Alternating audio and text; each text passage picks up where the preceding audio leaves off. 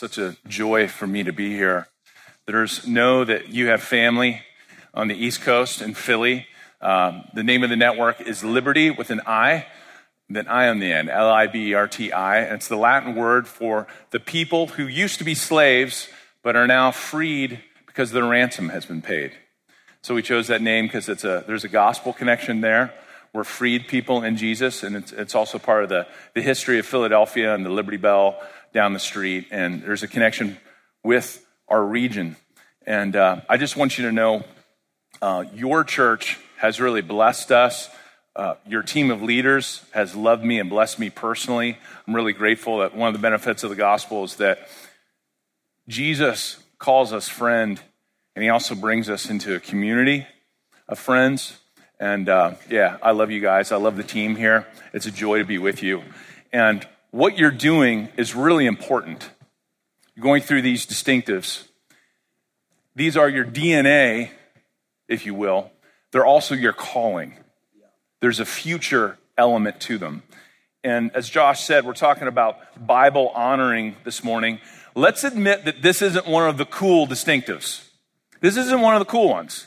Like next week's kingdom is the kingdom-focused distinctive. And if you say to your friends and neighbors, for instance, and maybe aren't into Jesus, don't know Jesus, hey, you know what? We're Christians and we want to love the poor. This is the 405 Center. We want to work for the common good. People are going to be like, that's great, right? There's not going to be many people who go, hey, the 405 Center, what were you guys thinking? Bad. You know, it's not going to happen very often. If you said, though, hey, one of the things we want to do as Christians is we honor the Bible, the response is going to go from high pitch, okay, sure, okay, for you, all right, to maybe like, I'm a little bit concerned about that, to outright, and there's probably those of us here this morning who are just like, is that a good idea? Does that mean you don't think for yourself? I'll sign me up for some of that. Is that a bad thing? Does that mean you're turning off your brain?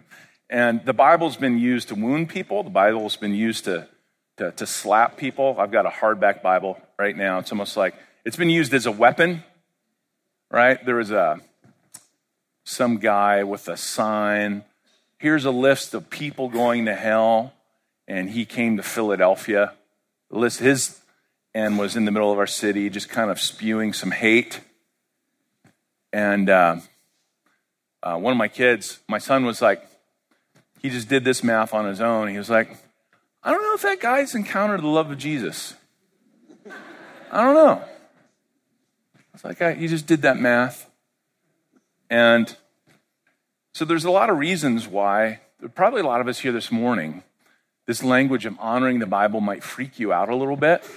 And so let's look at this. We're going to look, I invite you to turn to 2 Timothy. It's way in the back of a Bible. It's like seriously like 98% of the Bible. It's the second letter of the Apostle Paul to this guy in ministry. And because life is hard, and he's like, look, man, there's going to be pushback. There's going to be times of difficulty. He said people will be lovers of self, lovers of money, lovers of pleasure rather than lovers of God. You're going to get pushback. You're going to suffer. And he goes on and says, you know what happened to me? And he names the places. Antioch. He names these different places where he got beat downs. And he calls Timothy, who's his son in the faith, to love the Bible. And he doesn't just say do it. He gives them reasons.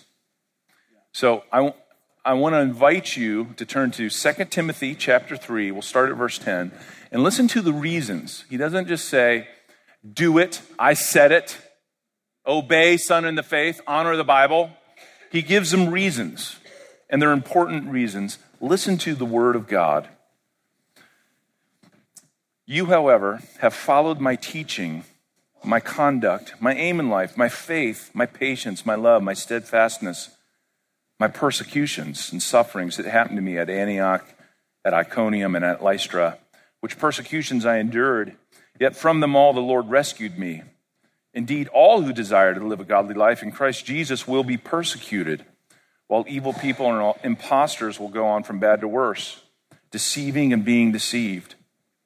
But as for you, continue in what you have learned and have firmly believed, knowing from whom you have learned it, and how from childhood you have been acquainted with the sacred writings, which are able to make you wise for salvation through faith in Christ Jesus.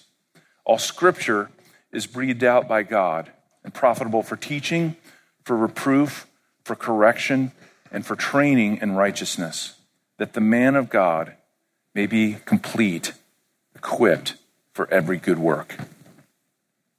Now, what were the reasons? Okay, well, I'm going to give you a few. The first is this. You're called to be Bible honoring, to hear the truth of God.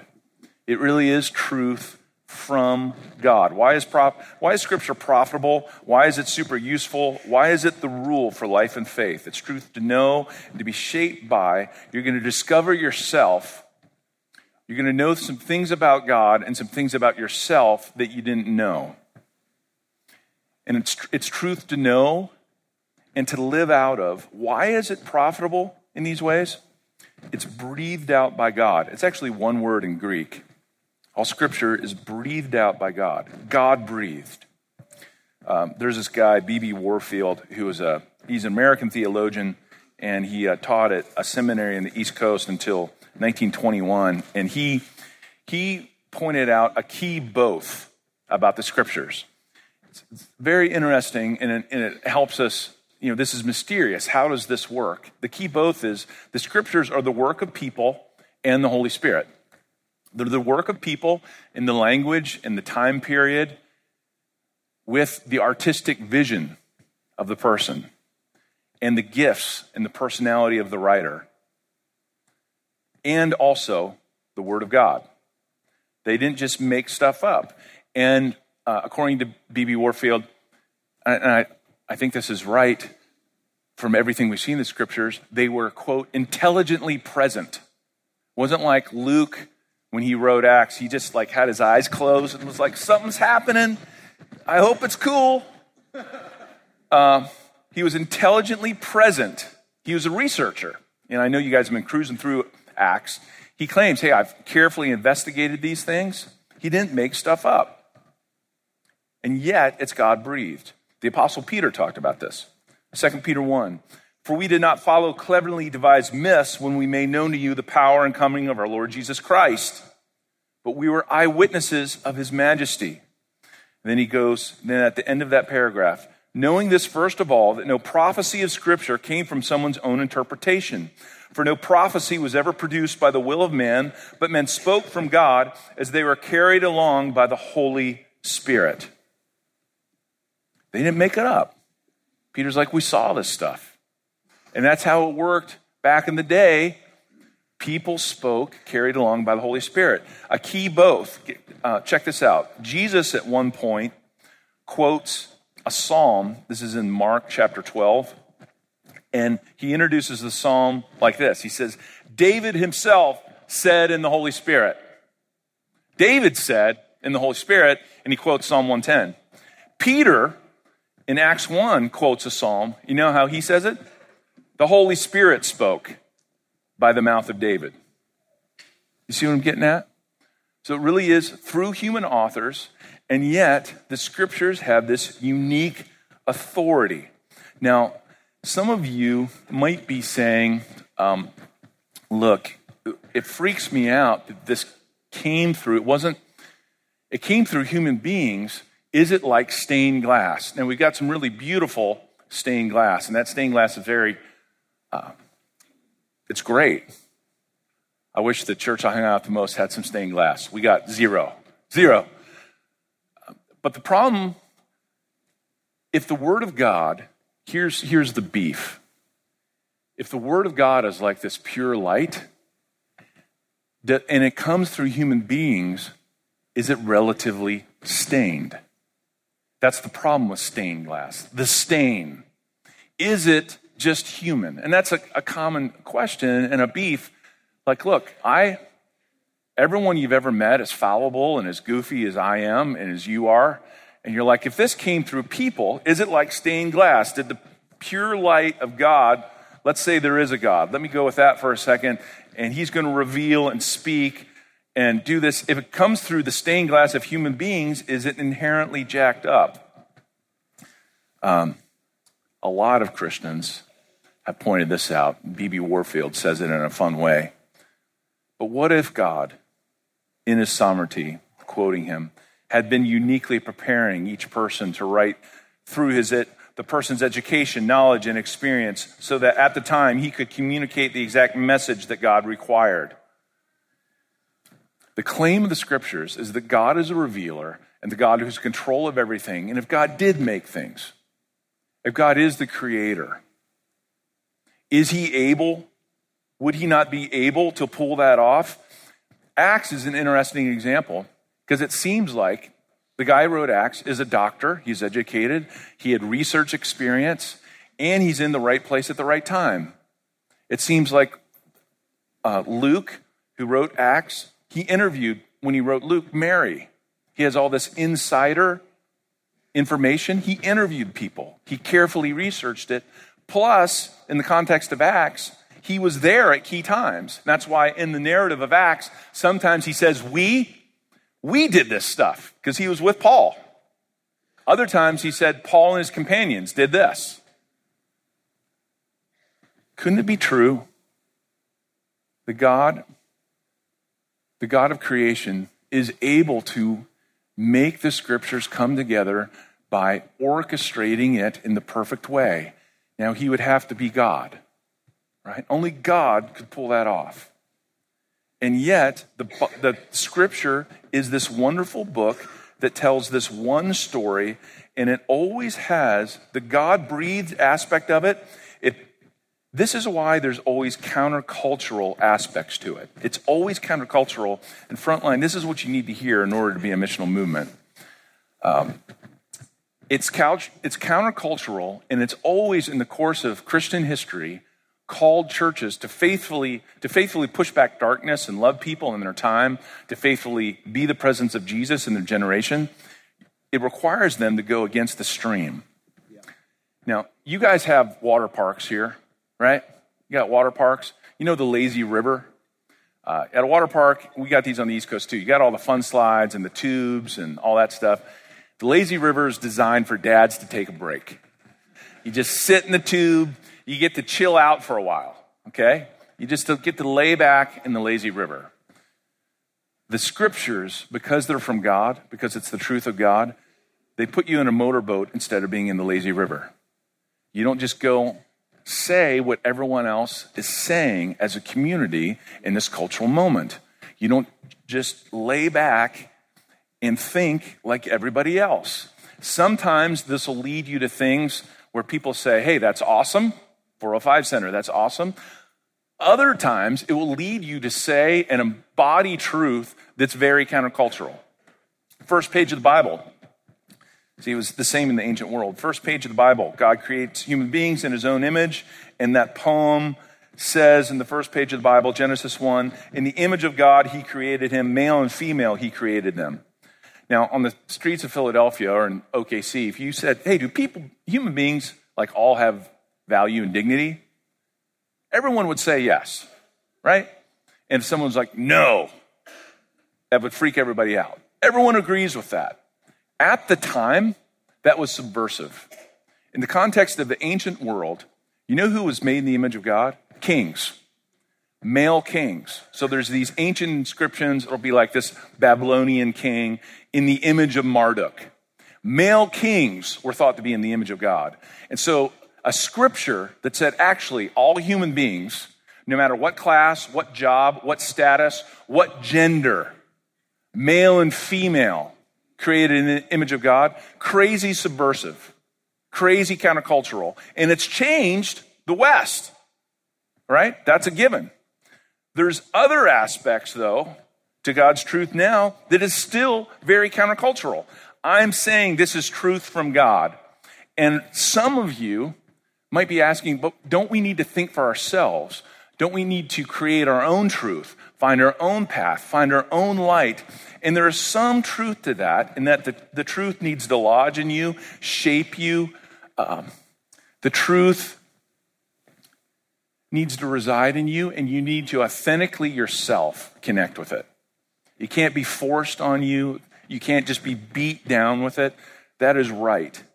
And yet, don't you instinctively know this? You don't create it. When you're born, we just saw a whole SWAT team of beautiful little babies. That was super fun. When you're born in a certain place. You're born on a map. Maps have existed for a long time in human history. You know what's different about the cell phone revolution? You can pull up a map and say, where am I? You can locate yourself on the map. When you're born into this world. You're born on a map. You're born in a reality. Saying create your own truth, hey, no pressure. Think about the pressure of that for a second. Hey, you know what? I really do hope you're happy, but let's just explain to these kids. You have to create your own reality and values and purpose for your life. You just have to do that from yourself. A lot of pressure. B, does that seem true? Does that seem right? Don't we all wake up on a map? There's a group of artists in Philadelphia that for a while they had as their slogan for their studio, the anglerfish. We're going to be the angler studio. Do you guys know about the anglerfish? The anglerfish, and their slogan was create your own light.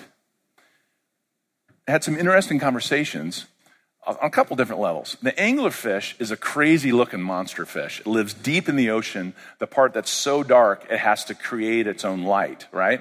And it does that. It has this little like thing that sticks out, and it creates light to like eat other fish, which is creepy. It's not doing like a community service down there in the bottom of the ocean. Hey guys, I got it. I got the flashlight. It's like come into my mouth. Okay, so it's a dark image. Create your own light to consume other people. Is really the anglerfish line.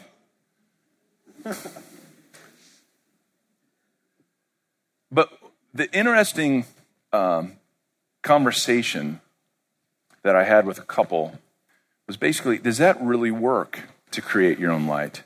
And yes, we need to, no one can make us believe anything. No one can force us, force something down our throats. But is that really the way it is? Do I like make up what justice is? Or is justice external? And I need to acknowledge it. Do I make up what love means? Or am I taught to love by being loved? And when you boil it down, what's at heart behind some of the legitimate fear about truth, and especially a pastor talking about truth. Is this guy going to beat us up about honoring the Bible and about truth? It's Nietzsche's insight that's on a street level. Nietzsche was this German philosopher that said, there's actually an insight. He said, a lot of times when people claim to have the truth, it's a power grab.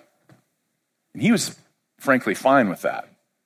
But when people claim to have the truth, they're trying to sell something, or get you to sign up for their army or take control. And in sin, that's a lot of times what happens, right? We're in a world of fake news on the left and the right. We don't know what to believe. The word narrative, I was talking with a friend recently who is in charge of this podcast, and he was talking about how the word narrative is sort of synonymous with just spin and meaninglessness. Hey, everyone's got a narrative, and it's just all confusing. And in this din, we're supposed to find truth. Nietzsche had an insight, but let me ask you this. Wouldn't it be different if there was a truth that was so loving that this truth came not to oppress you or to just sell you a product, but to free you? What if this stuff is true about God, and if this stuff is true about Jesus, this is a truth you can trust, but because the person who's beckoning to you, the one who beckons to you with this truth has nail-pierced hands for you. Wouldn't it change everything if there was a truth that would set you free? It would change it all. And the reason why, Frontline, you're called to honor the Bible so you'll know the truth. the truth that's in Jesus, and he really will set you free. Okay? So that was the first point. Honor the Bible because it's God's truth. Secondly, about God's Son and his salvation. It's about Jesus. And that's explicit in the text. Be Bible honoring to hear about the Son of God. Look at what he says. He says, Timothy, okay, he's trying to keep him being missional. Verse 15, you remember how from childhood you have been acquainted with the sacred writings, which are able to make you wise for salvation through faith in Christ Jesus. We're Bible honoring because the Bible teaches us about Jesus and his salvation. They make us wise for salvation, how to be saved, how to be freed, excuse me, how to be liberated, how to become whom you're truly made and called to be. It's not primarily wise for health, though I should probably eat less meat, and that plan didn't work out very well at the Justin Coffee's house last night. It's not primarily wise for finances. It's wise for salvation, okay? And the point, the Bible isn't this just like random collection of ancient stories that don't fit together. They fit together in one story, and it's about Jesus. And this is explicit in the scriptures. There's a progressive aspect to these stories, these true stories, and they're fulfilled and they climax in Jesus. They all point to him, they're fulfilled by him, and he ties it all together. It's explicit in the Bible, and it's what we see. Hebrews 1 starts like this. Long ago, at many times and in many ways, God spoke to our fathers by the prophets. But in these last days, he has spoken to us by his Son, whom he appointed the heir of all things, through whom also he created the world. He is the radiance of the glory of God and the exact imprint of his nature. And he upholds the universe by the word of his power. After making purification for sins, he sat down at the right hand of the Majesty on high. What's being said there? Long ago, God spoke through all these different prophets, but then in these last days, and this is better, he has spoken to us by his very Son. And Jesus, we're Bible honoring so we can see who God is through Jesus, who represents the beauty of God to us. We're Bible honoring because we're saved through faith in Jesus. We're Bible honoring because the whole point of the story is Jesus and what he's done, what God is doing in Jesus to bring a lost world to himself and to make a lost world new and to save people. It's about Jesus. So it's one story. Probably some of your struggles with the Bible are related to how to fit like all the Hebrew scriptures in your Bible. If you treat the Bible like a garbage bag of fortune cookies for your Tuesday, like, hey, I just got this. It's Tuesday. Let's get some chicken soup for the soul. I'm just going to open up some Bible and you read some weird stuff. You know, maybe you read about King David and he's killing some people named Philistines. Don't know what they did wrong. And he's taken their foreskins. That's true. I'm not making it up. And now he's going to get married. And you don't read that story and go, now that was some chicken soup for the soul. Now I'm ready for Tuesday. That was helpful. Okay, it's weird stuff. It's a different era. It's a different culture. It's a different time in Revelation history and in the history of God's people. And there's a learning curve, okay? It's not a garbage bag full of fortune cookies. The Bible's not a bag of marbles. It's more like a necklace. The gems are connected. It's all part of one thing. It's not a group of stories. It's one story. And so, for instance, it's helpful to learn how King David, as good as he was and how many enemies he defeated, he was not perfect. And it makes us long for the better King Jesus. And Jesus comes and defeats our deepest enemies, sin and death. Jesus makes us part of his kingdom and actually made God's people ache for a righteous king who would reign forever. In the ultimate kingdom that will exist forever. So we need to learn to read the Bible as one grand story and how it points us to Jesus. We need to learn it, to read it in community. There's an emphasis, a proper emphasis on reading it for yourself, which is right and good. Like learn to commune with God in worship. We're having worship here this morning. Learn to, and there's a learning curve to this. I mean, I only learned to do it by watching other people do it and having this explained to me. Learn how to use the Bible to be with God and worship God on your own. and intercede and thank God. That's right. But we do need community. We need others to explain stuff to us. In the church, this church, and the churches I'm a part of, we're in community with the church in history. And here's the thing. When people have the Bible, God uses his word to empower his people to be part of missional movements. And you see this in church history. We're having this worship service in English. That's helpful. It wasn't always a thing to have the scriptures in English. And there's actually two key people we're going to look at this morning. They actually helped spur missional movements. We're going to look back and then look around today. Look back, think about John Wycliffe. He was this guy at Oxford. He was basically a seminary professor and a pastor both. Super smart. He had this crazy idea, at the time, very countercultural. We ought to translate the Bible in English, and everyone should have access to it. And it should be the highest authority in the Christian life. Not just what a church leader on earth says, this is the will of the Lord. Actually, it should be in the common tongue and not just in Latin. And everyone should have access to it.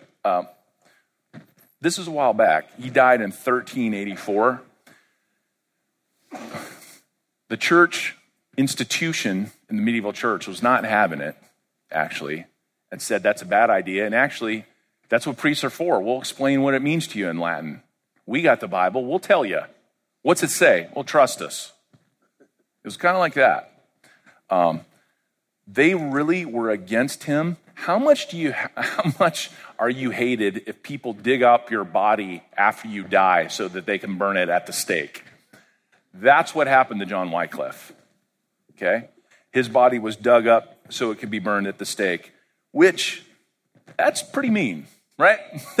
We can agree on that. That's pretty mean. They were not having that. He's known, though, as the morning star of the Protestant Reformation. All these Christians in the world that are Protestants, he's known as the morning star. He was like a dim light of this light that was coming, because what happened is there was a bunch of other people that God raised up to translate the scriptures in their tongue. Luther was one of those guys. Why did Germany go bonkers and all these people came to Jesus and all these churches were planted? He translated the Bible in German. Another guy in English, William Tyndale, he died in 1536. His thing was that normal people should have access to the scriptures. He translated in English, and you said phrases that he made up. If you've ever said, "my brother's keeper," he made up that line in English. He put words into the English language, and a lot of his work was the basis of the later King James. The church wasn't having it at the time. He died at the stake. He was strangled and then buried. His dying prayer was that the King of England would have his eyes opened. 2 years later, that prayer was answered, and there was an English Bible in every church. And what happened around the world, it was a dark time in the world and in the church. There were missional movements. People came to Jesus. People met Jesus. People had the scriptures, and what they thought the Bible said changed. Now, that's still happening. There are still missional movements happening. Did you know that? There's a guy named Lamin Sanneh. He's a West African guy. He was raised as a Muslim in Gambia, converted to Christianity, happened to come to America. Super smart guy. He teaches history at Yale University, and he teaches world Christianity at Yale Divinity School. And he's had a couple really influential books. One's called Translating the Message.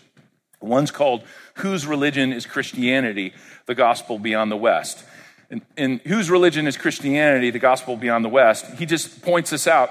Christianity is the most geographically diverse world religion. Did you know that most of the Christians are in the global south? In Africa, if you think of Christians being mostly like European types and white, you need to get out some more. So if I said to you, hey, I really enjoy OKC, which I really do, by the way, and I said, hey, I'm really enjoying all of being in OKC, but it's too bad that there's not many places for me to have a good craft beer. You would say, hey, Philly friend, we need to go out, right? I guess you haven't been out as much. And in the same way, if you're like, you know what, Christianity is mostly white, you just need to get out there. Yeah, there's hundreds of millions of African Christians who never got that memo, and they're not aware of that. As far as having the scripture in your language and then seeing what happens, I got the chance to witness this. Our church is connected with a group of churches of the Moru people in South Sudan. Moru people, if you look it up, M-O-R-U people, Moru, M-O-R-U, in South Sudan. There's under 200,000 people in this tribe and language group in the world. And here's the thing. In 1920, this World War I vet named Kenneth Grant Fraser and his wife Eileen felt called by God to go to this one region. And it was amazing the story that led them there. Kenneth Grant Fraser, they loved him because he was a hunter and he was brave. That was part of the culture. I think we're going to get a pic up there that some people who had been mauled by lions, and they liked him because he was brave and a hunter. And he did two things. He trained medical workers and he trained part of the Bible. Then he died in 1935. He was with them for 15 years. He's like, this is how you do medical stuff and help your people. Here's some of the Bible. And they finished the rest. I met the guy who finished the rest. His name was Morris, and he's now like 88. When I was there in 2013, he was 88. He finished the rest. I was there leading a network of churches to do a training on church planning and just strengthen them and bring a greeting for them, and we partnered on some things. Here's what was crazy. So I'm being introduced. Liberti churches were like 6 churches at the time. Hey, here's Steve. He's coming today. He has like 6 churches. Like, hi, I'm Michael. I oversee 11 churches. Hi, I'm Joseph. I oversee 7 churches. It was like showing up to do a guitar workshop, and there's Jimmy Page and Jack White and the Edge there, you know? And God, there was grace, ways to strengthen them, but the point was they had the Holy Spirit. And the things that they talked about, it was like the book of Acts. Conversions, spiritual warfare, breakthroughs, guidance. They had the Holy Spirit and they had the scriptures. And God used that to guide them and speak to them and call them in the mission. And they knew, it wasn't like they needed to be told to plant churches. They were like, yeah, isn't that kind of like what you do? We tell people about Jesus, we love each other and live that out. And tell more people about it. So they were like, yeah, I've gone to these villages and planted churches there. They knew what to do. It was a missional movement. God uses the scriptures to call us into the mission of God. And that's the third point. And I'm going to kind of wrap this up. We're Bible honoring. I'm calling you frontline in the Lord to be Bible honoring, because God will use his word to call you into his mission.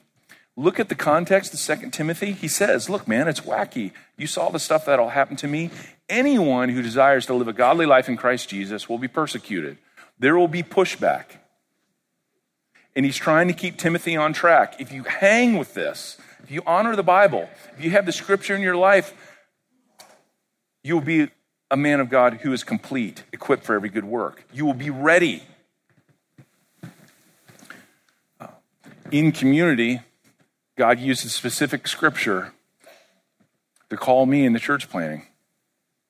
I had an easier church job, living in an easier place to live, on a bigger team, and everything was more stable, right?